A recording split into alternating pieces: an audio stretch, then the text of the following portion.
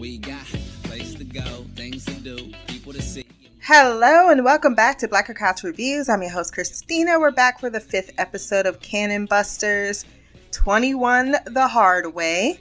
This was a pretty good episode. I was sad that we lost one of the better characters in this series thus far. Hopefully he comes back. I don't know. But we got just a brief insight into what his past is, and then he just walked away because there was no more beer. Before we jump into the recap, wherever you listen to this podcast, Podbean, Stitcher, Apple Podcasts, Spotify, YouTube, go down to the rating section, drop some stars or a like, leave a review. My social media will be there as well. You can share. You can send feedback to blackercouch@gmail.com if you want to share your thoughts on this series or any other show that I do. Right now on the roster, we got Bleach. We got Rick and Morty season 6. I am going to get to The Crowded Room as well as Silo this weekend. But we got plenty more shows coming next month, which I'm really excited about because Good Omens comes out and that's my shit. As well as Foundation. So once again, blackercouch@gmail.com. Philly is driving around in the forest, which is really not a place that has roads, but he's not concerned about his sleeping passengers because 2 of them are metal and the other is unwanted. So when Nine chastises him about his lack of respect for his passengers, or the car, or the scenery for that matter, he replies, "I don't see it ending well for you." Or he finishes. To which Philly replies, "It keeps not ending for me," something that Nine has picked up on and explains why he is so damn reckless. Instead of keeping his eyes on the road, he turns around to call the old man a creeper before crashing Bessie. Oh, Lord. Again. Again. Nothing new, nothing changed, same old shit. Same old fucking. It's a good thing Bessie can't talk, because I'm sure if she could, she would have some choice words for her owner. Casey, though, she didn't seem to mind. Work hard, play hard, work hard, play hard, work hard, play hard, work hard, play hard. Work. She is in love with that car. Philly tries to blame the freeloader for him crashing, but Sam points out he wasn't driving the car and thus it was yo ass that put us in this ditch, which is something you shouldn't do with quite such precious cargo. Sam was like, "Oh, you talking about me?" "Yeah, baby, I'm looking at you." Sam, control yourself. Philly is even more upset when he realizes, like everyone who realizes, when you place a note saying "do not touch," that bitch ass motherfuckers are going to indeed steal your stuff. So Drunk Tonight is now off the menu. He's even more upset when he sees Grandpa outside enjoying his lunch as well as the remainder of his beer right in front of him. No shame. Sam choosing to eat the chips while watching him get another beatdown was an extra level of petty I'm quite enjoying. Nine reminds him guests should be offered hospitality, which means beer and drinks. Actually, that's the same thing. I meant beer and snacks, which is why he still is drinking said beer atop a tree. However, when he tries to leave, Philly that is, he finally realizes he tried to leave the old man too. Like, "Come on, Sam. Come on, Casey. We out of here." The man is on his own. He realizes finally what Sam is munching on, which is his food. "That was my last food, sir. That is not food. It's a snack. That's your first problem." One Casey finds disgusting after Sam herself takes another bite. "I didn't know. It didn't stop you from putting another piece of chip in your mouth. And clearly you don't care." Poor Philly. I did feel bad for him at this one moment. Woo! Y'all gonna make me lose my mind. Up in here, up in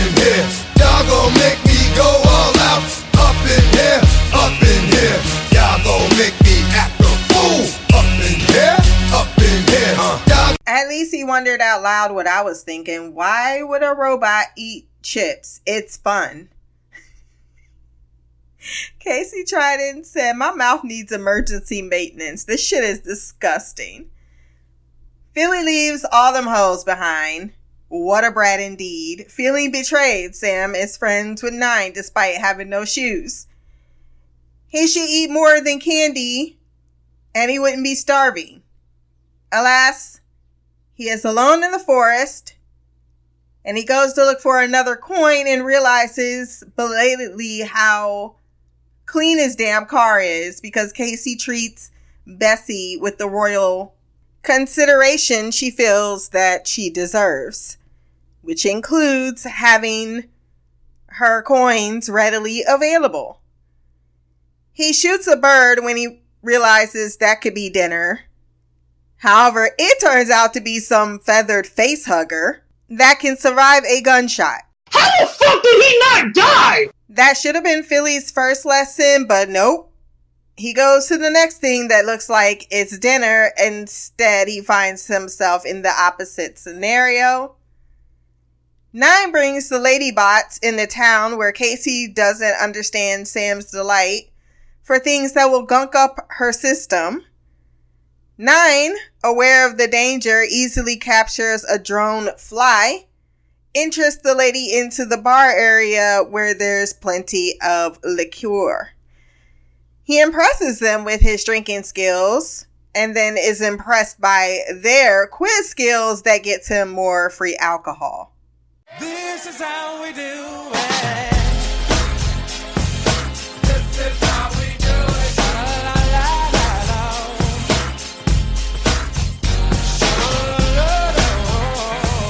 This is how we do it. As much as I know things, I don't know if I'll ever be really good at pub quizzes, or they're called something else, and I can't think of what they call them in America.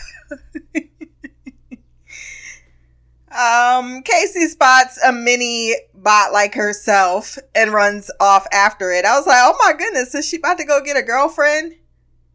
But Casey may be a boy, and I'm not quite sure. Thus far, I've been associating her with a feminine pronoun, but there's nothing to say that she is not he. Sam would like to eat and drink whenever, but Nine tells her that they must eat and drink. Humans must eat and drink because they get cranky and die.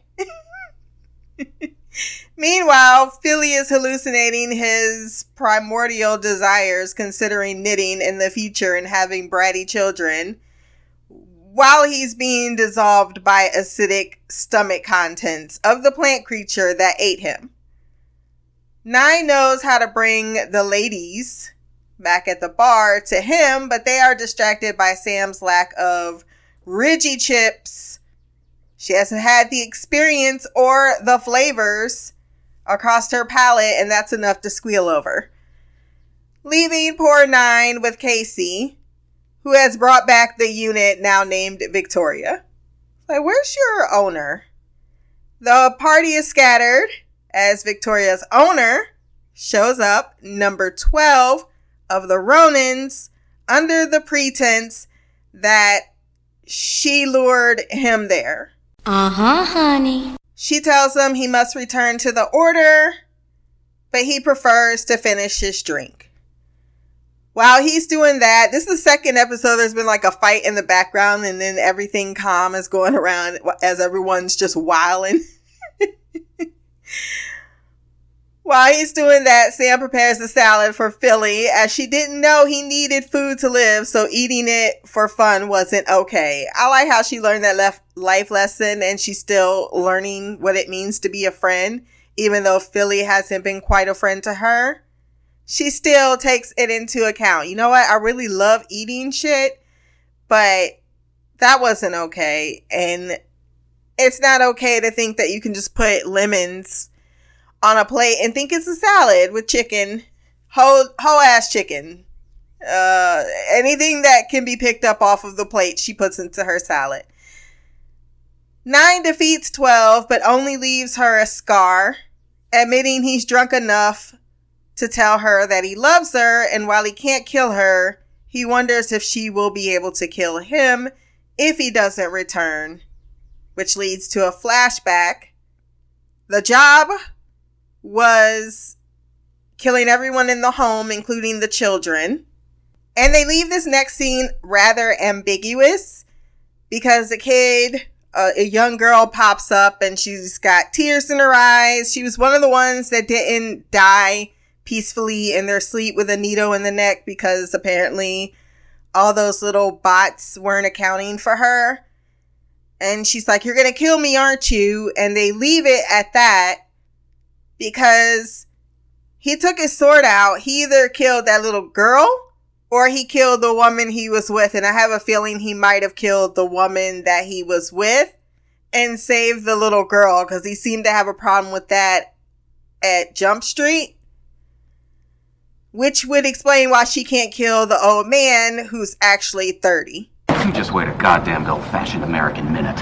But I suppose they can throw a curveball in because they didn't solidify who this is supposed to be, and he actually killed that little girl, and that's probably why he walked away from the Ronin, and this was his mentor, so to speak.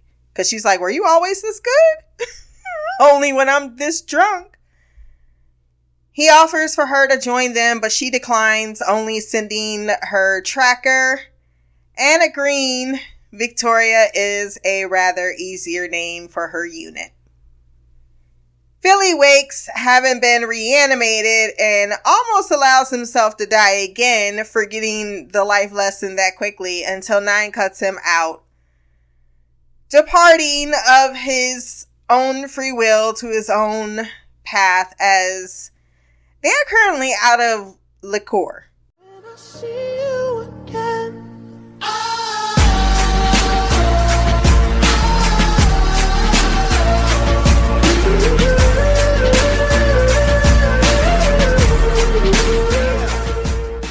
Of course, Philly talking about, "You ain't bring back no liquor, bitch.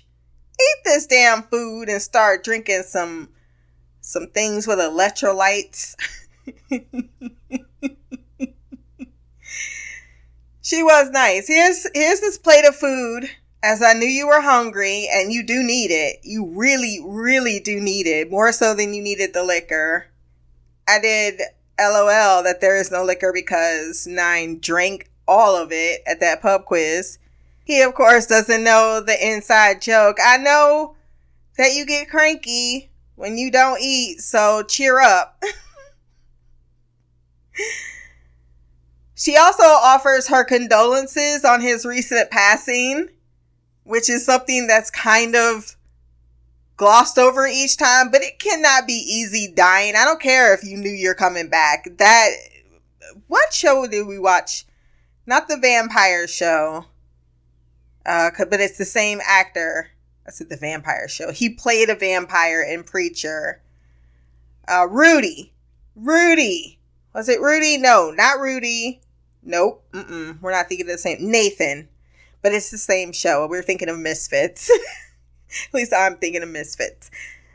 When he would always have to die, he'd even say, like, "This fucking sucks. I don't want to have to," like, it still hurts. It's still terrible, even if you know you're coming back to life. So someone taking the time, even though it was his own stupidity that got him that way. I don't know how you can teach someone to stop being themselves. Hopefully he learns.